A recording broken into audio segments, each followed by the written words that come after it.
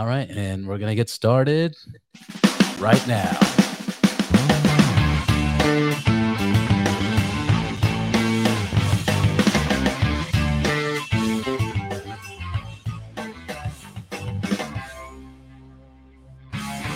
And we're live. Mookie, thank you for being on here. How are you doing, brother?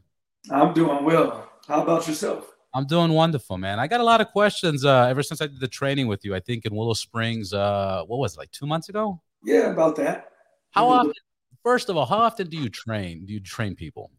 Shoot, I got something coming up this weekend. So as often as I can, what I mean, that's one of the things I like to do is to get back to the sport. But honestly, like, just to see the look on people's faces when they improve and stuff, that I just live for that. Literally, I live for that. So as often as I can.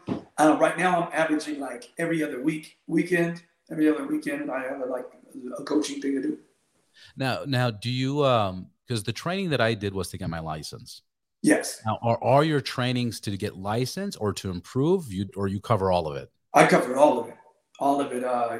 Because I'm a USMCA licensed instructor, and I'm also with I'm the licensed instructor with the person that gives out the licenses at the BRL, and then also I'm one of the instructors over there at Fast Track Riders. So I'm doing things all, giving licenses out. I'm, racing myself, and I'm always want to, help people improve. So I'm always available for that as well.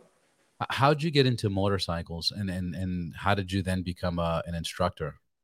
Well, I got into motorcycles because my dad, he wishes he can rewind time and never even get me into this, but I got into it because my dad was always into motorcycles from a young age, and naturally he kind of asked, try to get his son into it, but he never thought in a million years that I would take it and start racing with it. So that's why I said he wish he can take it back, because when he shows up to the races, he can't even watch. He walks away right at the start. When the flag goes green, he just walks off. He can't watch.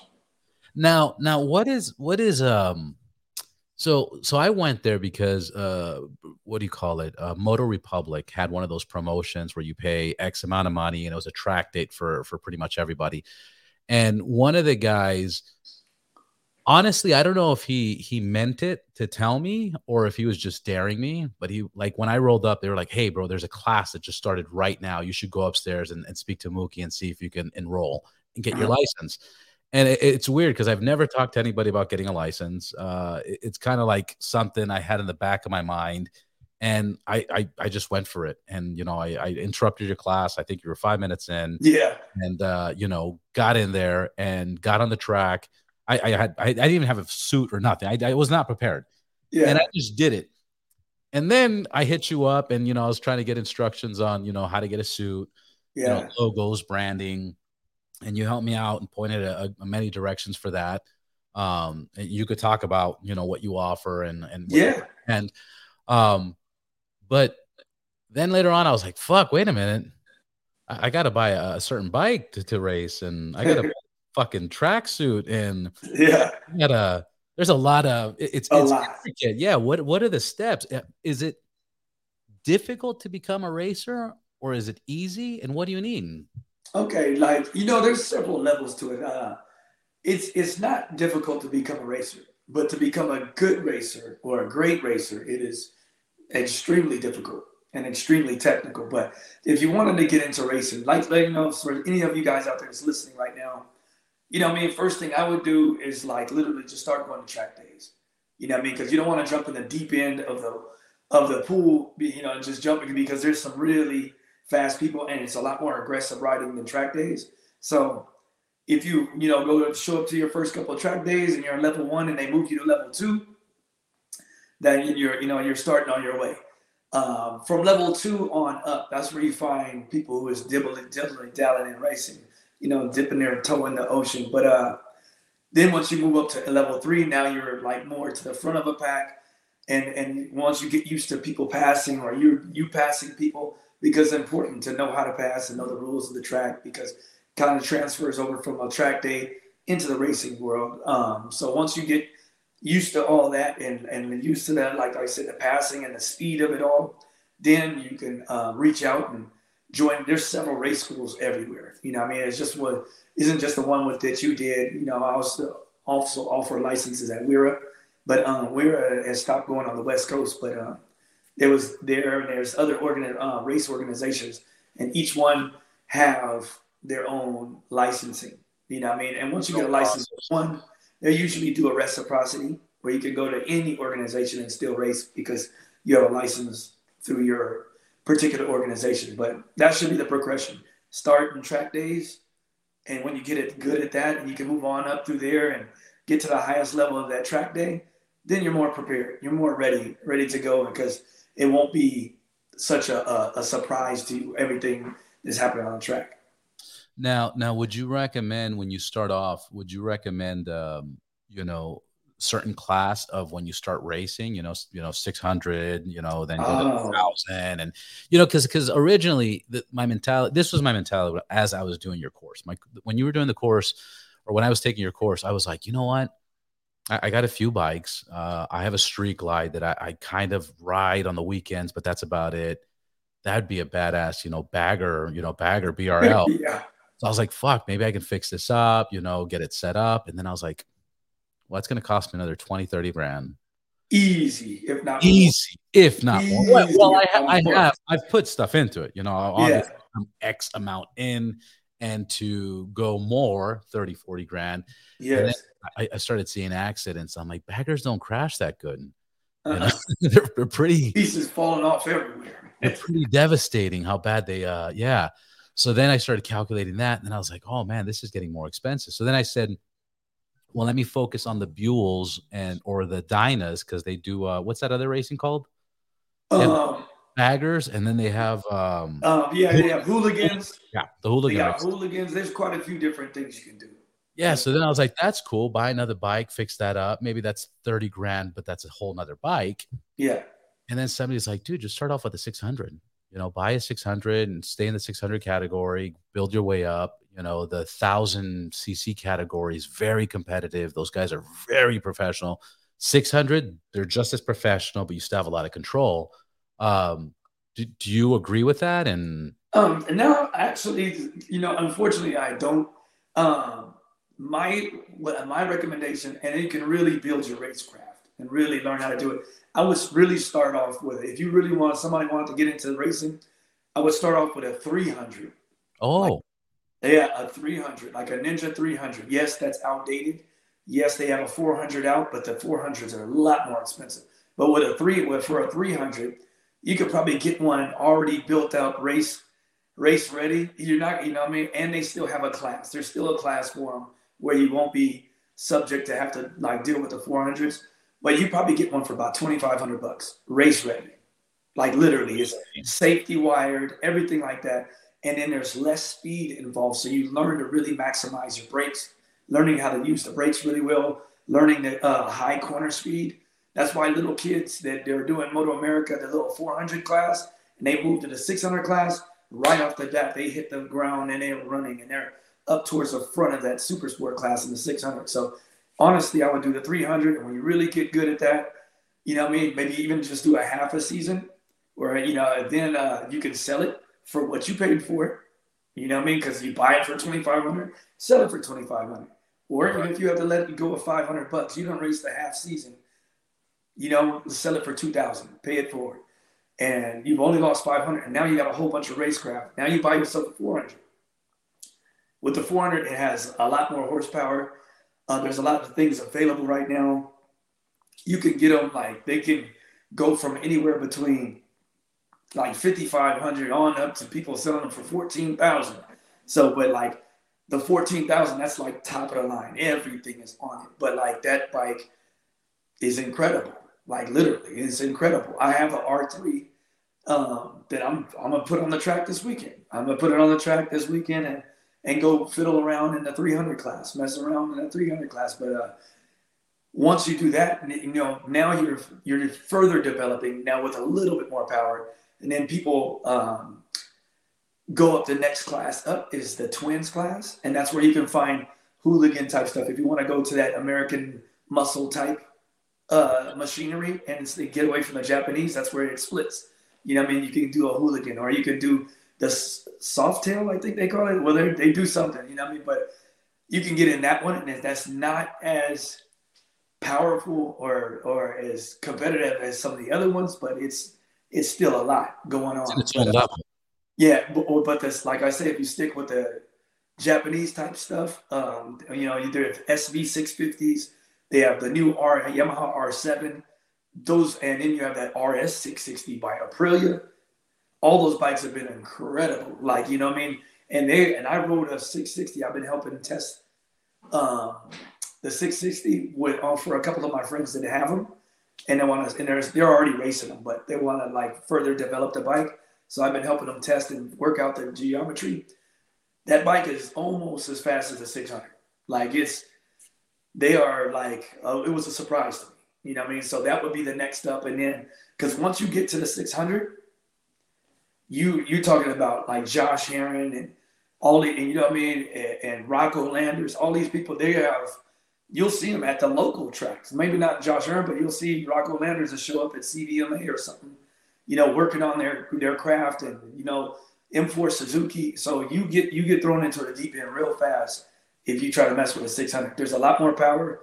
You can get thrown off the bike a lot easier. You have to really know what you're doing. You know what I mean? Dialing in traction control, making sure your suspension is right. So I would literally recommend starting from 300, go 400, and then like 650, because the potential, you know, for you to get hurt it gets pretty high.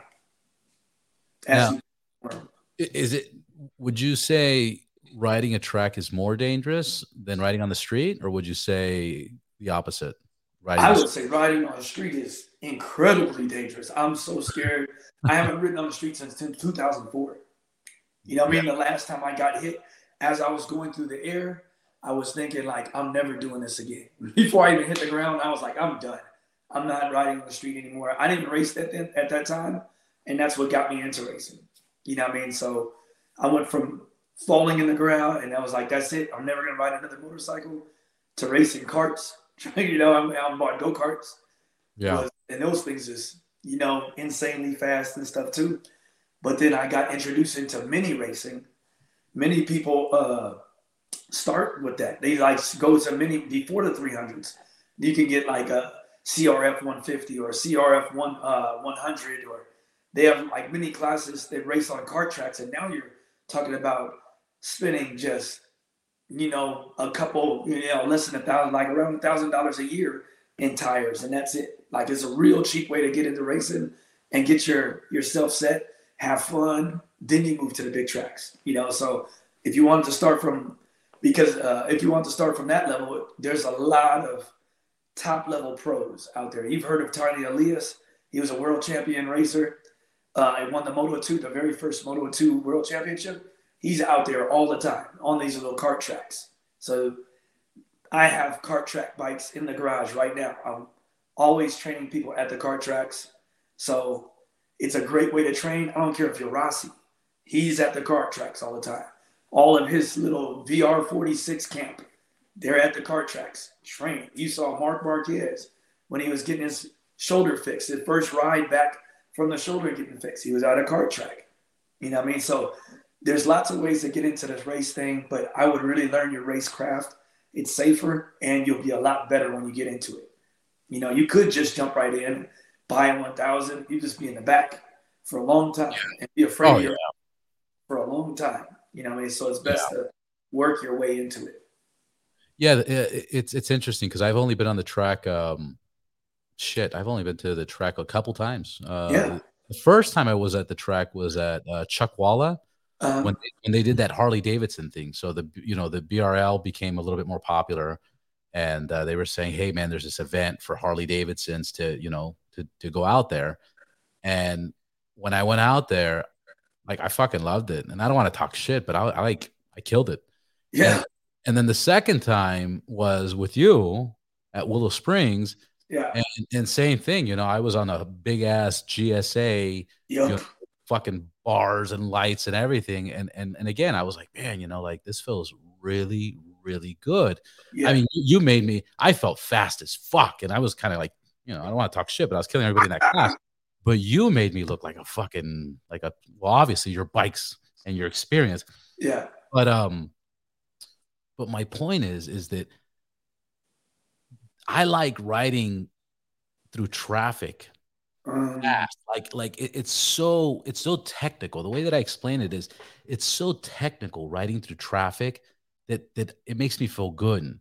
And when I went on the track, I was like, oh man, okay, once I get these turns, like when you were explaining the turns and the the way you enter, the way you enter, the way you exit, the way you lean, yeah. getting used to your braking, getting used to what's the big word when you're coming in?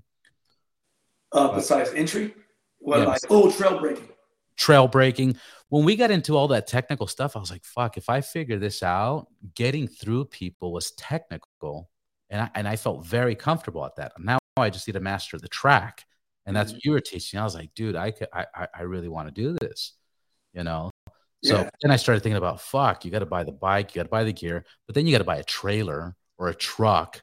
Then you got to buy more fucking gear. Like it really builds up. It's a deep pool. That's why people are always looking for sponsorships all the time, including myself.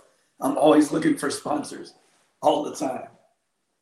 And then how do you go about getting sponsors? Knock on doors and. Well, that's the old school way to do it. But if you can, you just talk to businesses. That's the best way to kind of say it. But most of the time, people go to places that are already into motorcycling, like Cycle Gear and, all the other places like the tire companies and stuff, because they want to have you win on their product, and we're just have their product out there. You don't even necessarily have to win. They want to represent. If you can present a great image of their product, that just gets their name out there and gets seen. So that's you have to be able to, make good, make them believe that, okay, if I give you this, what can I get in return? Is it going to help my business at all? Or am I just giving away money? I could give that away to any bum on the street. So you want to show them that, have some kind of resume and some kind of presentation you can give to them and be like, okay, with this amount, I can do this for you, And so that's the hard part. Now, when you get these sponsors, how do you do this? Do you get your own LLC and you're a brand and they're writing a check to the brand, or you take it as an independent? That would be best. That would be the best. But when you get an LLC, of course, you have the taxes and stuff like that and get more technical. But, you can also do it under your own name as a sole proprietor. So there's several ways, depending on how big you get. If you're getting a bunch of money in, yes, you definitely want to get the LLC. And because it just protects you more. Now, when you're actively racing, how often do you travel out of state? I would say it depends on the series that I'm doing, but I would say, about 4 or 5 times a year, because I have my 9-to-5 job doesn't allow me to, I would say it would allow me, but I don't want to take away from the kids. I work for, a school district. And so I don't want to take from the students. If I'm taking off every Thursday and Friday, the kids lose out. They lose. If your teacher is not there and you have a substitute, it's definitely not the same. And it's not fair to them. They signed up for your class, to learn, and you keep disappearing. Of course, they're proud of you for doing what you do, and they get to watch you on TV if you're doing a Moto America. It's my teacher. Huh? Yes. That's my teacher. Yeah, that's exactly. So they get all happy about that, but also I got to look like, I got into the industry because I wanted to help, not take away from kids, so I try not to take days off as least amount possible. And may I ask what your setup is when you do travel? Do you have like a pickup truck or a trailer or a camper? Yeah. If it's a small local event or something where I'm just doing a practice or training somebody, I will be in a van. I have a van, and that's the best setup if anybody can get is a Sprinter van. One of those high things, because you can stand straight up in it. I have a regular van, and so I'm bent over, complaining and saying choice words as I'm trying to get it locked in. So get a Sprinter van. They're a lot more expensive, but you'll be happier. You know what I mean? I got a good price on my van, but I wish I had a Sprinter van. You know, but I do have a van, and I have a 16-foot trailer. You know what I mean? Which fits as many bikes in as I need. You can put all your canopies and everything like that in it. So it's just a one big race setup. And when you get there, you pull your canopies out, you know what I mean? And you want to make your pit look really good. You know what I mean? That's the thing, to make it look nice. I put the carpeting down and everything like that. So, because once again, for the sponsors, if they see that and you post some pictures, your pit looks nice and everybody else's doesn't, they're like, okay, well, I want to be a part of that. I want to be represented right. Yes, exactly. Actually, man, I think I'm gonna regret talking to you, man, because it sounds exciting as hell. And then you usually show up a day before, you camp out, yeah, or maybe even 2 days before, right? You know, so what's the schedule? My schedule is. I just noticed I only got 2%. Can I get a 30-second break real quick? Yeah, of course. So I'm gonna grab the charger real fast, man. I'm sorry. No problem, I apologize. Man, he's gonna make me spend money, and I'm gonna want to get another bike, and then I'm gonna want a Sprinter van. I wonder if I should sell. Like, I wish there was more people online so I can ask, would it be worth selling bikes that I have and doing this? I don't know. Mookie's got me thinking a lot. I mean, a lot. Are you doing this at your computer? Yep. At my, what do you call it? My iPad that I use at work. Nice. I'm using my work iPad because the camera's better on the little Apple stuff than the computer I use. So, as long as you have top quality. Perfect. All right. So back to it. What was your question? Did you ask again? Nothing. As you were walking away, I was like, man, Mookie's going to get me in trouble because I'm going to want to be doing this. But my question well, come along, man. I would encourage you to come and at least take a look at a race weekend and see what I do. You know what I mean? Come and hang out in the pit. Anybody, you know what I mean? I welcome all of you to come and check it out. You see a lot of great racing, especially this weekend is going to be like, you know, it's going to be some. What's going on this weekend? Tell me the event, what you're doing, what people can expect, where they can see it, who's invited. Yeah, well, everyone's invited. It's at Chuckwalla. I'm new at this series, the CVMA series. You can look it up, Chuckwalla Racing or CVMA Racing. You'll see from the 300s that I was talking about, some 300s. You'll see 400s, you'll see the 600 races, you'll see the twins class, you see 1000s, and you see some big names. If you never got a chance to go to a Moto America event before, quite a few of them would be out here because it's the off season for everybody, but they want to stay sharp. So you quite likely to see M4 Suzuki where some of the riders from. All right, they might not bring the truck, but you'll see them out in the 600s. You know what I mean? Super sport. And they're giving away big money out there, you know, so that's why everybody's doing it, to try to make a little bit, you know, to keep their programs going. But it's big fun. And it's, you know, if they even have these little huts out there where you can rent, you know, these little apartments, you know, and so you can stay for 2 days, just rent them. They're like $140 a night or something like villas and stuff. Oh, you know what? Hold on. Sorry about that. That was weird. It happens. The more and more you do this, you're like, well, shit happens, you know, like power cuts out, batteries almost end. Yeah. Whatever. But okay, so here's my question. Let's say, well, first of all, we were talking about what's happening this week. What's happening this week? Who's invited? Who can go? How much is it? Is it free? Is it to the public? Is it tickets? And what people can expect? Yeah, it's this weekend. It's on, well, practice is Friday. Saturday is racing. Sunday is racing. It's at Chuckwalla Valley Raceway out there in Desert Center. They call it Desert Center. It's just past Indio. It's out there. Way down. Yep, it's past Indio, past Coachella. I feel like the next thing is like Mexico after that. Once you go there, it's Yeah, like that's Mexico. yeah, That's what I feel. I'm, yeah. The next thing is Mars. You'll be right. good. Mars is the next. Saturn. Yeah, it's far. But and I think it's $10 to get in. You know what I mean? It's open. You can walk all through the pits and stuff like that because it's even though you see pros there, it's a non-pro event. So like you can come in, you just pay to get in. That's it. You pay, you go, you enjoy it. You know what I mean? You can go. But like I said, it's in Desert Center. It's a place called Chuckwalla Valley Raceway. And then the race organization is CVMA. You'll see all the levels of you'll see the 300s, 400s, the 650s, what they call the twins, and then you'll see the 600s and you'll see 1000s. So, and you'll see some pretty dang fast people. You'll see some really good close racing. You know what I mean? It's exciting, and you can actually be really closer than you can in Moto America. Like you can get really right up on the wall, really close to it. So, and you'll be able to talk to people. You know what I mean?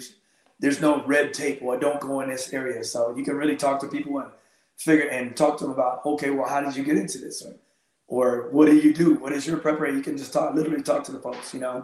There's like if there's some slow people and there's some fast people. You get a little bit of every level. And that's what got me going. I was like, I think I can do this. First time I ever saw a race, I was in Georgia at Road Atlanta. And I was like, this is awesome. I think I can beat that dude though. So from then on, I just started working towards it. Yeah, I was talking to somebody. I had him on the podcast about he was racing, and I was like, "What do you like better, the street or the track?" He's like, "I don't have a motorcycle license. I've never even ridden on the street." I was like, "What?" And now you're like since 2010, 2004. 2004. I haven't ridden on the street since 2004. And here I'm thinking like 20 years. Like right now, look, check this out. On the Streak Light, I have 11,000 miles, and I bought it 2 years ago, 2020. And then the BMW, I bought it in 2020, and that one has 27,000 miles. And I bought these bikes with 0 miles. Yeah. So just with those two bikes, I have, almost 40,000 miles in 2 years. I haven't been on any trip. That's just LA traffic. That's just San Diego, this traffic, 405, 101, splitting lanes, downtown LA. Yeah. And I'm like, man, this is a lot of fucking experience. Like I never thought about it like that until I went to the track, and I was like, dude, this is a lot of fucking experience. Like I can visualize stuff on the track, and I'm like, yeah, like I am kind of technical in a sense of like passing through and getting in between. And I'm talking about you saw the BMW. Yeah. When I put the bags on, it is so wide. Yes. And I got to calculate between what cars am I going to go through and the height of people's rearview mirrors. And if I go at this angle and a truck and my handlebar, like, I'm like, dude, I think I want to go race, Yeah. And it kind of goes with my podcast, Ride Boundless. Like, I don't know, man. Yeah. I don't know. You really fucked me up with your class, dude. You Well, really messed up with that. I have a bike you can borrow. I would love to have you down at Fast Track, the racetrack in Fontana. I'll let you use one of my bikes. You know what I mean? And just take my class down there. You'll have a lot of fun, and just to get your feet, get further into it. So like I would really like to have you down there. It'll be awesome to have you down there, and then invite some of the guests that are listening in now to go and watch watch it go down, because they might want to do the same thing right after you. Yeah, absolutely. Question. Let's say one of my bikes is paid off. Hypothetically say one of the bikes is paid off. And I came up to you, and we're bros. We're bros for like a few years now. And I go, Mookie, I think I want to do this, man. You think it's worth me selling my bike and getting like a down payment on a Sprinter? You obviously you don't want to do it right. Yeah. Get a fucking Sprinter and maybe buy a 600 because I don't 300, and then I don't want to upgrade in like 6 months and be like, oh my god, that's usually what people happens with bikes. People buy a bike and within a few months, like, oh man, I outgrew it. I want ABS, I want traction control, whatever the case is. Yeah. How would that make sense? It would make sense. Yes. Yeah. It would definitely make sense. But Yeah. I wouldn't sell and just start spending frivolously. I wouldn't do that. I would literally calculate it, save some money on the side because you never know if your motor breaks down. That cost. So you need to have a little emergency fund on the side. You know what I mean? So get yourself a trailer. Like maybe you ain't. You know, what I mean, if you have it, because some people just got that kind of money. Well, hey, I'm gonna buy a Sprinter and buy a trailer with it. If you got it like that, yes, it's a very nice investment. You can use it for other things. Once you buy a Sprinter, you be like, well, I'm gonna use it for this, use it for that as well. Because just like if you go and get a truck, because like a Raptor, next thing you know, you got a refrigerator in the back of that thing. So it's multi-purpose, but like a Sprinter van is just incredible to me. I'm jealous of everybody who has one. No, they're fucking incredible. But the reason I know so much about the Sprinters is because I was looking at the camper ones. Yeah. And I was like, well, the Ride Boundless podcast can go ride boundless throughout the country, 1 month out of the year, and I could just do podcasts all over the place. That was one reason. Then now I'm like, oh, the racing thing. Well, there's another reason. Camp in it, sleep in it. Like I want to. Anyways, you're gonna. I would follow you. I would follow your series, watching you doing your first race and go progress through it. That would be an interesting thing to watch you do. And I would like to be there, like helping you along, coaching. That would be awesome. That would be a great. If I do it, you are. Just for the record, you will, and you are, and I hope you'll be available and help me through that. I'll stand behind you, man. I got it. So if I said I wanted like a 600, which 600 would you recommend? Like, let's say, yeah. There's so many. Like, what would you recommend? Yes, there is. But if I say I want something that looks dope, but has, are they allowed to have ABS? Yeah, but you don't want it. You don't want it. Oh yeah, because of the braking and you want to be able to brake as hard as you can. You know what I mean? And it stops and it pulsates. You know what I mean? You don't want that. You always, if you buy a bike, you don't want that. If you want to get a bike with ABS, all you do is just take it off the first day. So it's best to buy it without it. Right. Okay. So what's a good bike? So it probably makes sense to go used. Yes. Yes. Go used, save a lot of money. Hopefully somebody that just some rich kid that was like, I'm going to get into racing, and his parents bought it. And then they're like, go kick rocks. Buy that. How much is that? If you want to, it can go between, it can start as low as like $5,500 on a 600, all the way up to like, $20,000 or $25,000. But they have really good ones for sale right now. I was just looking at them before this podcast started. They're going for the best bike to me, in my opinion. And if you look at World Super Sport and American, the Moto America, every series, the Yamaha 600 always is like up there. They're letting Ducatis in there, and they're letting Suzuki 750s in there, but everybody on that dang Yamaha is still doing well. And you can get them right now, fully ready. Everything, safety wired, rear sets, clip-ons, motor work, the body work, everything, all for about 15 grand. Like, a really well. Yeah, about 15,000. They was new or used? Used. You don't want, if you buy one brand new, you'll buy the bike at 20,000, but you're gonna put another 30,000 into it. You know what I mean? So you just want to buy one that's already done and already got the R&D. That's the main thing. Like, you want somebody that was fast and so they know how to set the bike up. You should got a good starting point right there. So I would do that. And so best thing to do is get the Yamaha. They have the Cowie is a good, strong motor. The NECA is definitely not, in my opinion, a better bike, but a lot of people have bought the Cowie because Chuck Graves has put out a lot of parts that makes the bike better and makes it handle better. So you can get a lot of Graves parts and put it on it and makes it a pretty dang good bike. I haven't really ridden it.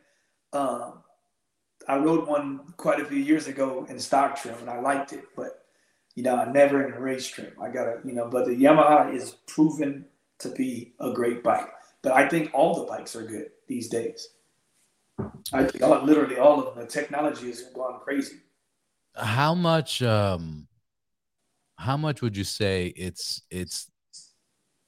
I mean, I kind of know the answer to this, but let's see if you could put it in percentage perspective. Rider versus machine. You know, like how much is it? Like if I let's say I put you on an older 600 and you're badass, obviously, but I'm like on a fucking $40,000 Ducati or some sort of Yeah. spaceship with fucking insane power. Nah, you'll get whooped. I'm sure. it's it's all rider. I can fully on say, I even agree. though I raced out 100% done right 600, if you put Marquez on a 650, which is slower stock, he probably can give me a good run for my money. You know what I mean? If not beat me. So it's not in all of how much money you put in, because I with my little 300, I walk 1000s all day. All day I whoop them on the track, and there's nothing they can do about it. I have 34 horsepower. They have almost 200, and it's just like I'm bringing a little pencil to a gunfight, not even a knife, a pencil, and I still got you. I still whoop you, because it's all about rider skill, that know how to use the brakes, doing everything properly, understand why you're going fast. Some people go fast, but they hit a ceiling because they don't understand fully what's making them go that fast. What are they doing on the bike? Are they actually understanding what the tire is doing and reading what the suspension is doing while they're in there? That's track knowledge, setup knowledge. That's just, a lot of experience that pays forward, big dividends. Yeah, that's something that I tell people a lot on this podcast, where it's I strongly recommend, when you ride on the streets, you ride aggressive, but don't go past your motorcycle's limits. You need to know the suspension, the braking power, the acceleration power, you know, uh, the distance, everything around you. You need to pay attention to those details, and that's where you see a lot of accidents. It's just people went over their limit. They took a turn too hard, or they were going too fast on a main street, or whatever the case is. I've talked about this thousands of times, hundreds of times. But yeah, that technical is it comes with experience. That's it. Yeah. The only thing you can recommend is like take more training classes and practice, practice, practice, practice. Yeah. Get out there and ride. Just get out and ride.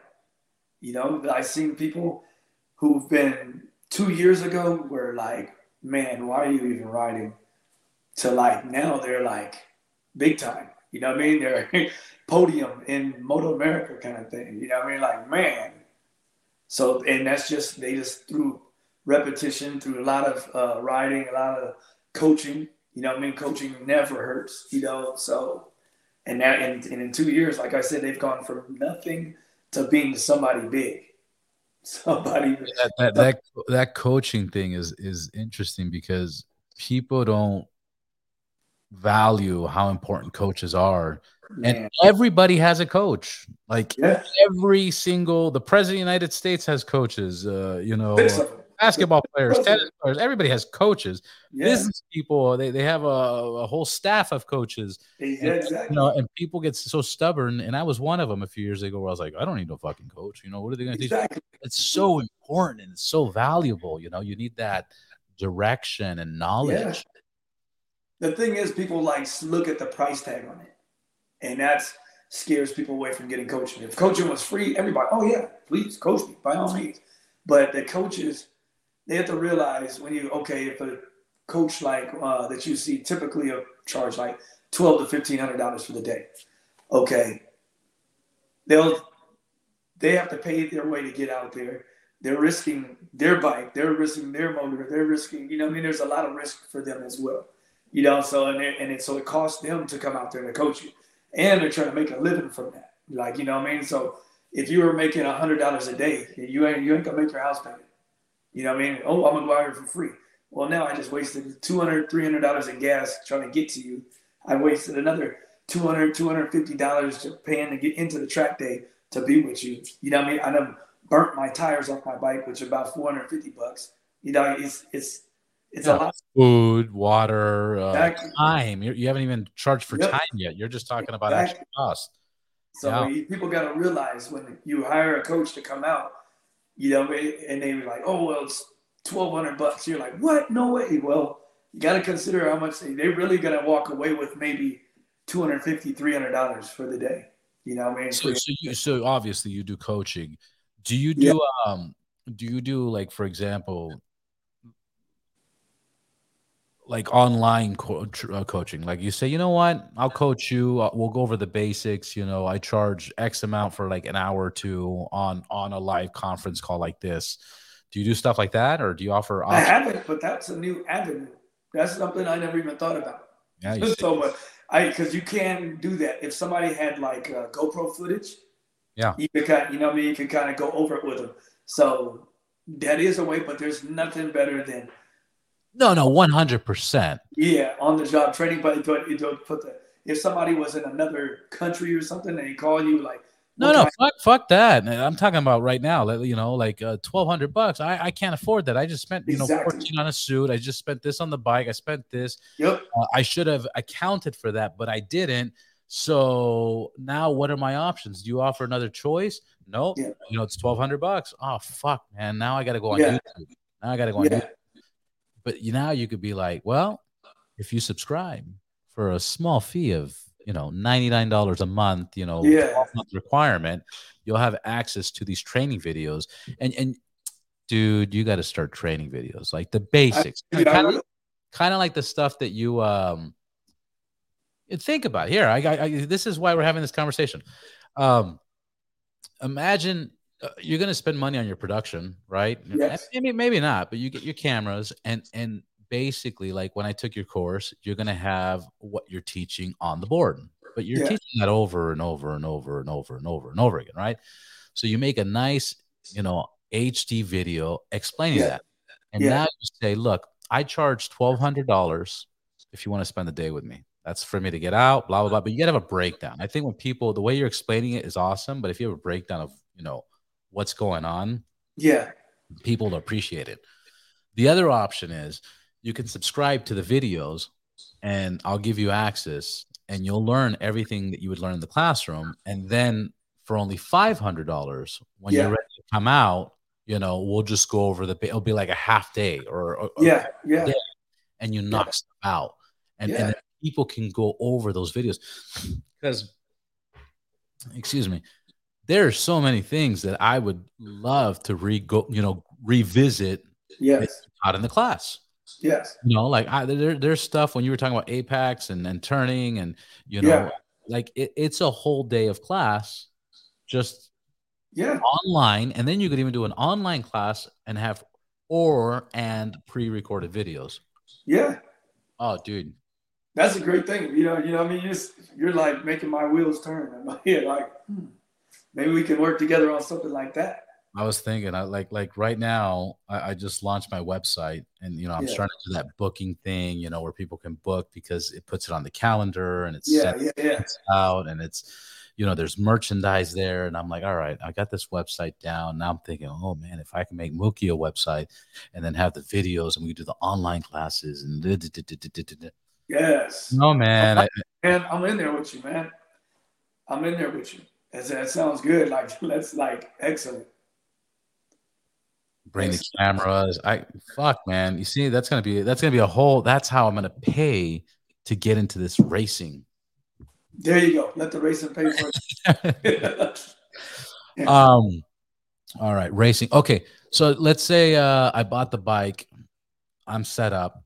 I have my license. How easy is it to get into a race? Once you do that, you can just look up the organization. Say because you came with the baggage. So let's talk about the BRL.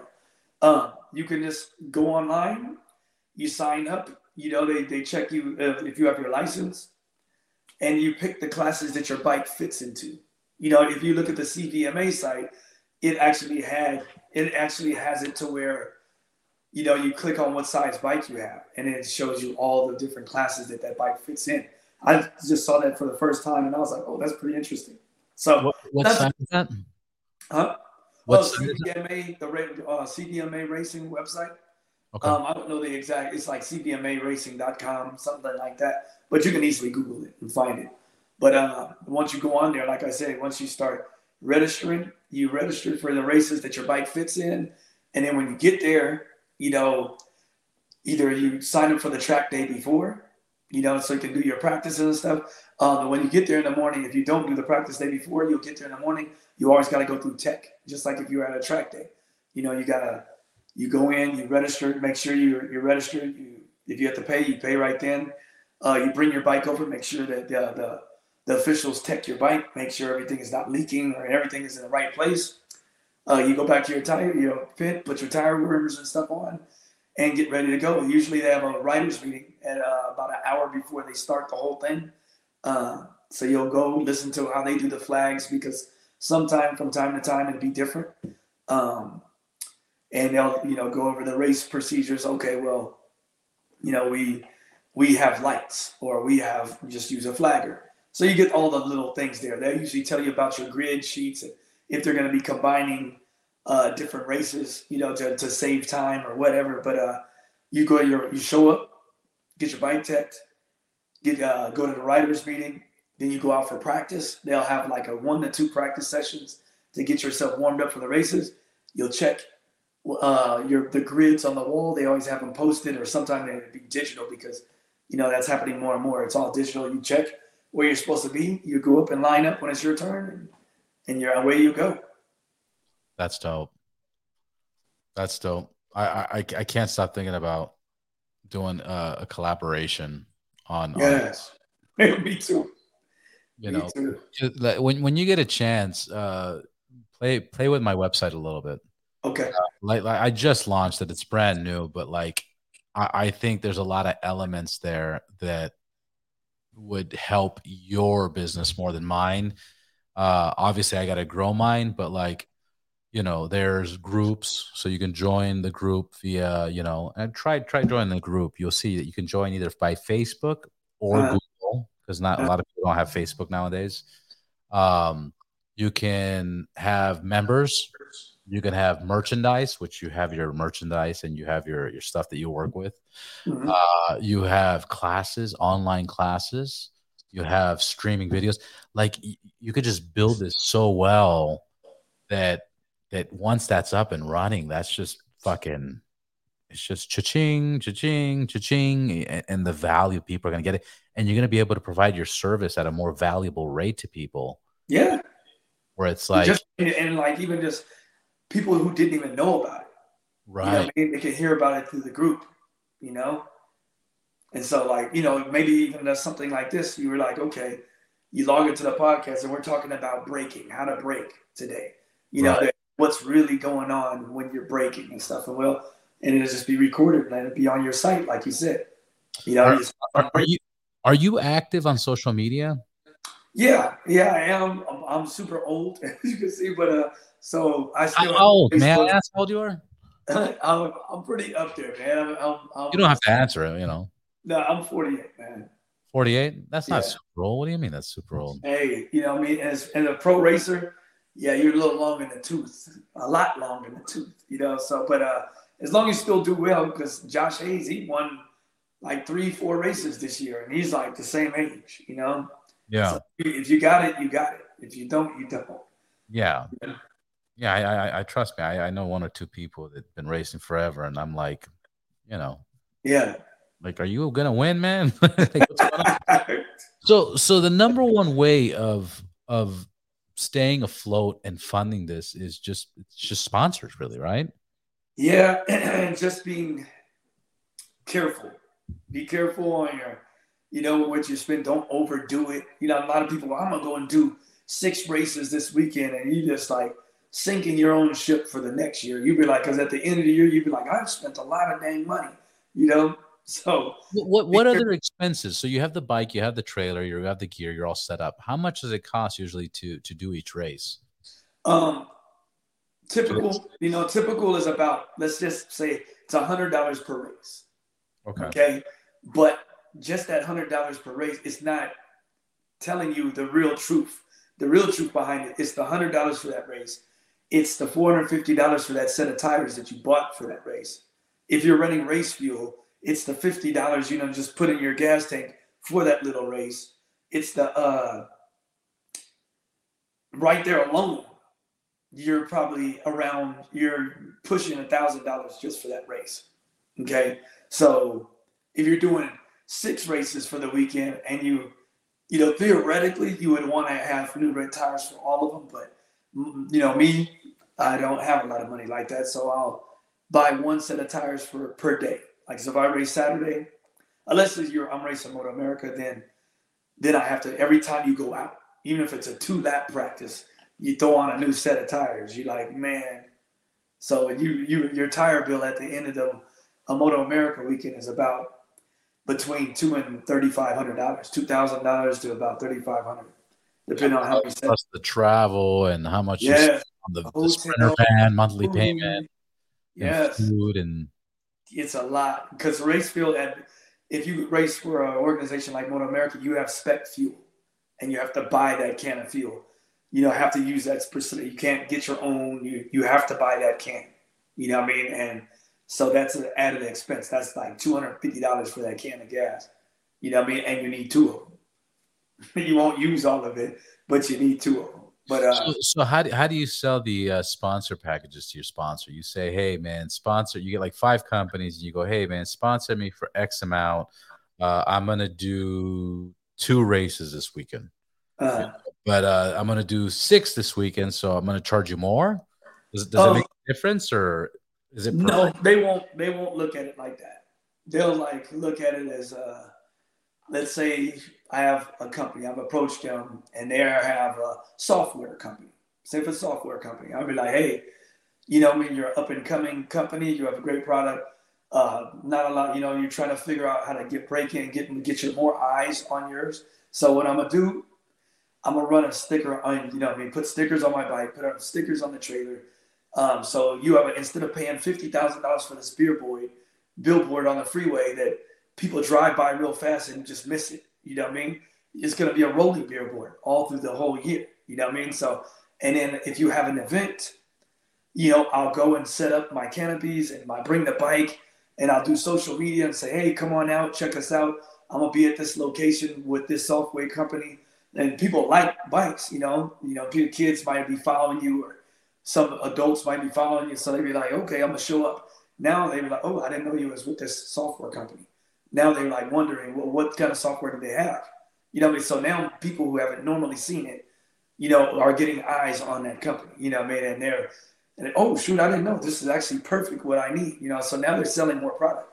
If you go, and you're a walking billboard because now you're learning about the product, yes, and you're promoting the product. Interesting. Constantly. And, so like, I like to go to places like pizza places, like a pizza company, say if Rob's Pizza, okay, not a lot of people going there, but okay, now I'm going to approach them like, look, you sponsor me for X amount of money, or, buy a couple of, sets of tires for these 2 rounds.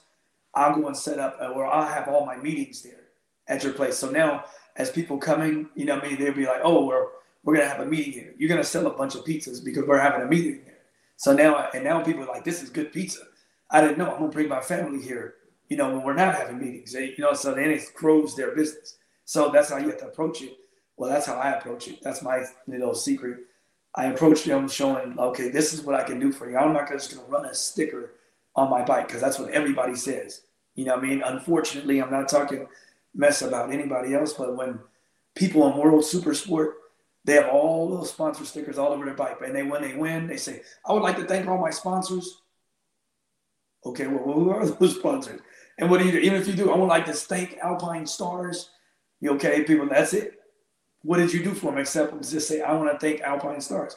Me, myself, I'll tell Alpine Stars, I'm going to show up, put a can up at a bike night, at Cycle Gear, or a bike night at on the beach that they're having down there. I'm going to set up all my stuff, and I'm going to have all your Alpine Star stuff out there. So I'm not just saying, oh, I want to thank, now more eyes are actually looking at it. So I'm going to race with it. I'm going to have my brand. I'm going to have your brand on my trailer. I'm going to have it on my suit logo. And anytime I do a race post, I would like to thank Alpine Stars for keeping me safe. Whatever the company is. That's, so you have to approach it that way. Tell them what you can do for them. It's the same thing with getting a real job. Let's say if you wanted to work for, Walmart or something, they say, why should we hire you? You're like, well, this is what I've been doing, and this is what I think I can do for you guys. It's not because I'm a good worker. Well, there's a bunch of good workers. You're not telling me what you can do for my company. So anybody listening and you're looking for a job, that's a best way to probably get ahead of everybody else is tell them what you feel like you can do for their company. You know what I mean? How can you make that company better? Value. You Yeah, got to bring value to exactly. yourself. Exactly. You know, And that value is you know, yes, because yes. you're like, I'm the fastest boxer putter awayer. Well, it's like there's a lot Yeah, of good boxer putter awayers, but I'm the most caring and yeah. alphabetical order box organizer. It's like, oh, Okay, that's different. You know, there you go. you create a lot of value for your packages. Exactly. So that's how I suggest people go for more sponsorships. I mean, and not just say, "Well, I'm gonna run a sticker on the bike." Tell them what you can do for them. Show them that this is how much media coverage. If I do this when I do this race, this how many eyes because there'd be like 100,000 people watching, or what I mean, or they're at the event, or there's 200,000 people watching per weekend on the app, and it shows all this, and so you were like, that's how many people can potentially see your product. You know what I mean? That's how many people can see that logo. So Interesting. What is your social media? Where can people find you? Do you have a website? What's your handle? okay, I'm normally on the old people Facebook, but it's at Mookie Wilkerson. Just look at the name that shows right there. I'm also have Instagram, but that's my race name, the Outlaw Racing Team.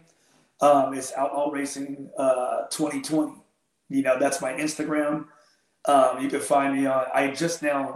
My promoters just launched TikTok. I mean, because I never had a TikTok before. They was like, let me do a TikTok on you. So they've been posting videos up of me, and I think it's pretty cool. But then you can find me under Outlaw Racing 136. That's my normal number. It's on the back of my jacket here, but my normal race number is 136. That's how I started. But Moto America keeps switching my number every year. But Bastards. I wish I could say somebody stole my 36 this year. So whatever. I'll wait for it to come around again and try to snatch it back. But yeah, those are mostly where I am. I don't have a Twitter, but I do. Like I say, again, it's on Facebook. It's just Mookie Wilkerson. You know what I mean? On Instagram, it's Outlaw Racing 2020. And on TikTok, it's Outlaw Racing 136. It's my number. Mookie, thank you very much. I'm gonna stop this. We got a good hour. Okay. I have to edit it with the other one, which is not a big deal. I appreciate your time. I appreciate you explaining all this. I look forward to having you back on the podcast. Yeah. I hope this brings fans and more interest into the motorcycle world. I hope so too. Yeah. I hope this starts our little team. I want to be here and help you get started, and we just record the whole thing of you growing into a pro racer. Yeah, that'd be fucking amazing. Yeah, no, exactly, and that's why I was gonna say I was gonna end this, but let's stay on the line because that's interesting. That's okay. It. All right. Well, thank you for having me, man. I appreciate it. Not a problem. Okay, I'm happy we figured it out.